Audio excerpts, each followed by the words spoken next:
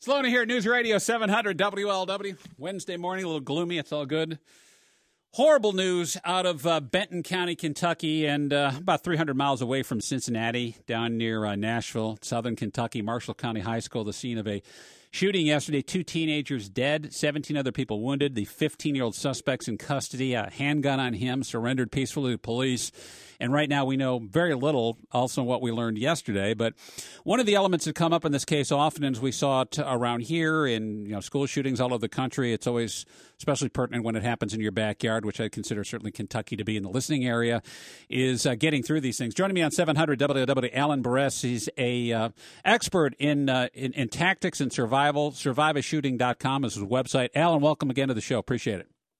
Yeah, thank you for having me on. Yeah, I'll talk about the latest out of this thing. I mean, we see a lot of common threads here. The thing that struck me yesterday, and seeing some of these reports, is the number of kids literally breaking down fences to get out. Now, we talk about security. We want to keep the bad guys out of school. In this case, it's tough to keep out a student because he belongs there. In some cases, we try to make these buildings so airtight that no one can get in, but that's a problem, too, because that means it's difficult to get out. Did we see that in this case? Possibly. I mean, the kids that were running and getting out of there, whether through fences, I mean, they did the right thing. They escaped the danger zone to survive.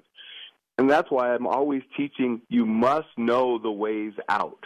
And you are correct that if we're preventing ways out as well as ways in, we're limiting people's options in an emergency. Yeah, because some of the schools, and I recall after some of the shootings, they're like, well, we're going to padlock the doors before we can get new, doors with the bars on them, the belly bars that you hit, you can get out. But, of course, people prop those open, and that's how you circumvent it. So they get especially tough. I'm thinking, well, that's kind of like locking the doors locking the exit doors on the Titanic. You got to get out sometimes, and it doesn't afford you to be able to do that, too. I was pretty, the first responders got there something like 7 minutes, which is pretty substantial considering how rural this area is. It's difficult for first responders to get there. But even still, that 7 minutes has to feel like 7 hours, I would think. As far as telling young people what they need to know relative to surviving a school shooting in that timeline, you have 7 to 10 minutes before the authorities come. And maybe the shooting stops, who knows. What can you do in those 10 minutes? You basically have 3 options. You escape the danger zone if possible. You put a barrier between you and the shooter, whether that's locking the door and barricading a door to keep a shooter out of a classroom or an office that you're in, or you attack back with something to stop him. I mean, if he's in the immediate vicinity and you can't escape, I mean, if you're in a classroom, he bursts in, what do? You jump under the desk, you die. All of you start throwing desks, chairs, attacking back at the guy. You can stop him, and you'll minimize the amount of people that are injured or killed. You can't eliminate it. Somebody starts shooting, sadly, people are going to be shot.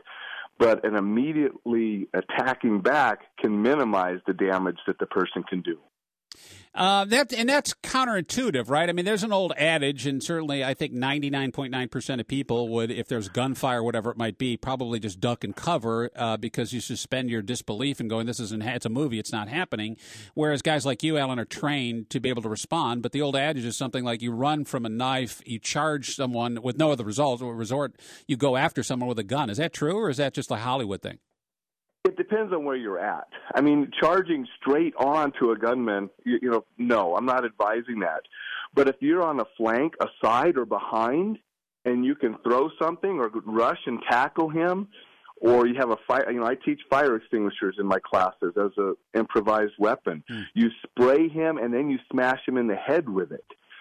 So you do have options, but it's always going to be situation dependent where you are in relation to the gun person. Well, in relation to the barrel, too. I mean, if you teach someone to spray someone in the face when they enter a door with a fire extinguisher, I suspect you're probably not looking at their face. You're looking at where that barrel is, right? Possibly. I mean, if you're lucky enough that the person's outside and you set up an ambush because you weren't able to barricade him out, but you have an ambush for when he comes in or around a corner, the barrel's not going to be facing you the way I teach when you're right there by the edge of the door or the corner. The barrel's going to be pointed away. You spray and smash the guy in the head, take him down. And at that point, you escape, or you try to command the weapon? That depends, too. Escaping and getting out of the danger zone is never a bad thing. However, if you smash the guy in the head and he drops the weapon, getting that weapon away from that person is ideal. Now, if you know how to use the weapon and you're competent, great. You have a tool for self-defense. Although when law enforcement shows up, you better put that weapon down and show them empty hands and cooperate with law enforcement. Yeah. Because the law enforcement don't know who the bad guy is when they show up. Right.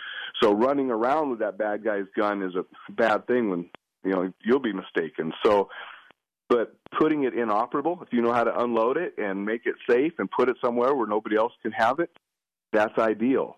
If you don't know anything about firearms, maybe you should leave that to somebody that does.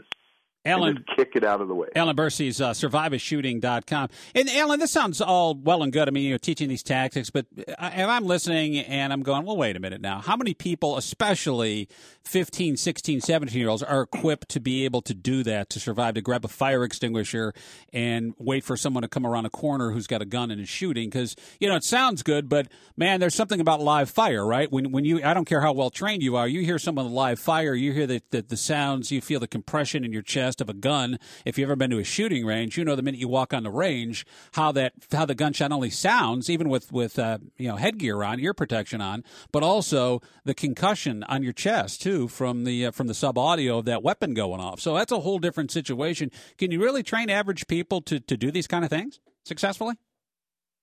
When you get down into the younger ages, my answer is I don't know. Yeah. Because we are dealing. But I do know we can train adults for that. And that's why the classes that I teach, in schools are mainly to faculty and staff. We're teaching the staff what to do, and it's their responsibility then to pass it down to students that could maybe help. If you're in an elementary school, the kids aren't going to be helping, and it's the teacher's job to protect them.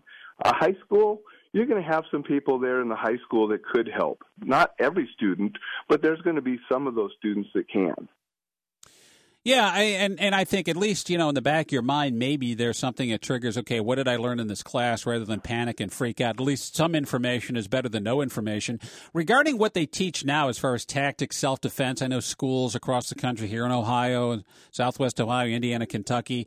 Heck, I think in the weeks prior to this attack down in Kentucky, down in Benton, Marshall County High School, that they recently had some sort of training going on, and that's what saved a lot of these kids from being the next victim. Do you think that the training is correct these days, or is there anything else we should be teaching in regards to this?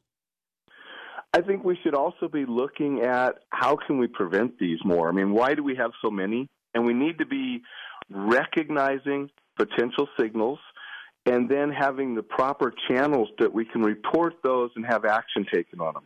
In my book, I mentioned there's an incident where these couple kids, they suspected, they heard this kid talking about what he was going to do. They told the vice principal. She took it seriously, took action. They stopped the shooting. National news last year, the father that went to the authorities when he found the diary of his daughter who was planning something terrible, and it was stopped before it happened. Yeah. We need more of that as well. All right. You said something could be done here when it comes down to it. Is there anything that can be done about the school violence? About these kids getting guns and going on shooting sprees? Or, heck, even what's going on in Vegas? I don't know. I mean, my degrees aren't in what makes the brain tick. So I don't know why so many people are thinking that killing innocent people is the solution to their problems.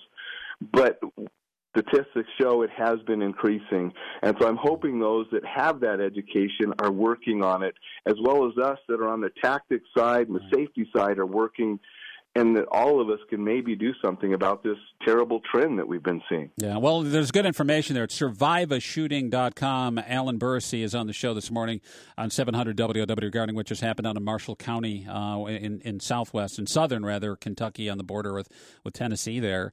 And it's one of those things like, a little bit of information goes a long way. God only knows, because if you would have asked, 48 hours ago, anybody at that school, in that small school, would you be the victim of gun violence like this? It's safe to say 99 out of 100 people would say, no, it's never going to happen here. But sadly, we learned, and tomorrow brings another day where maybe we'll see something like this. So a little information goes a long way in how to protect yourself or a loved one. Alan, thanks for the time. I appreciate it. Thank you for having me on. Anytime. We'll get a quick time out in, and he brings up an interesting point about how you prevent this kind of stuff from happening. And that's the job of lawmakers, right, to keep us safe. And I just think this is going to be one of those, and has been one of those arguments there's no answer to. But the problem is, of course, the more we try to fix it, maybe the worse we make it. We'll get into that in about 4.5 minutes here. Back then, Scott Sloan, News Radio 700 WOW.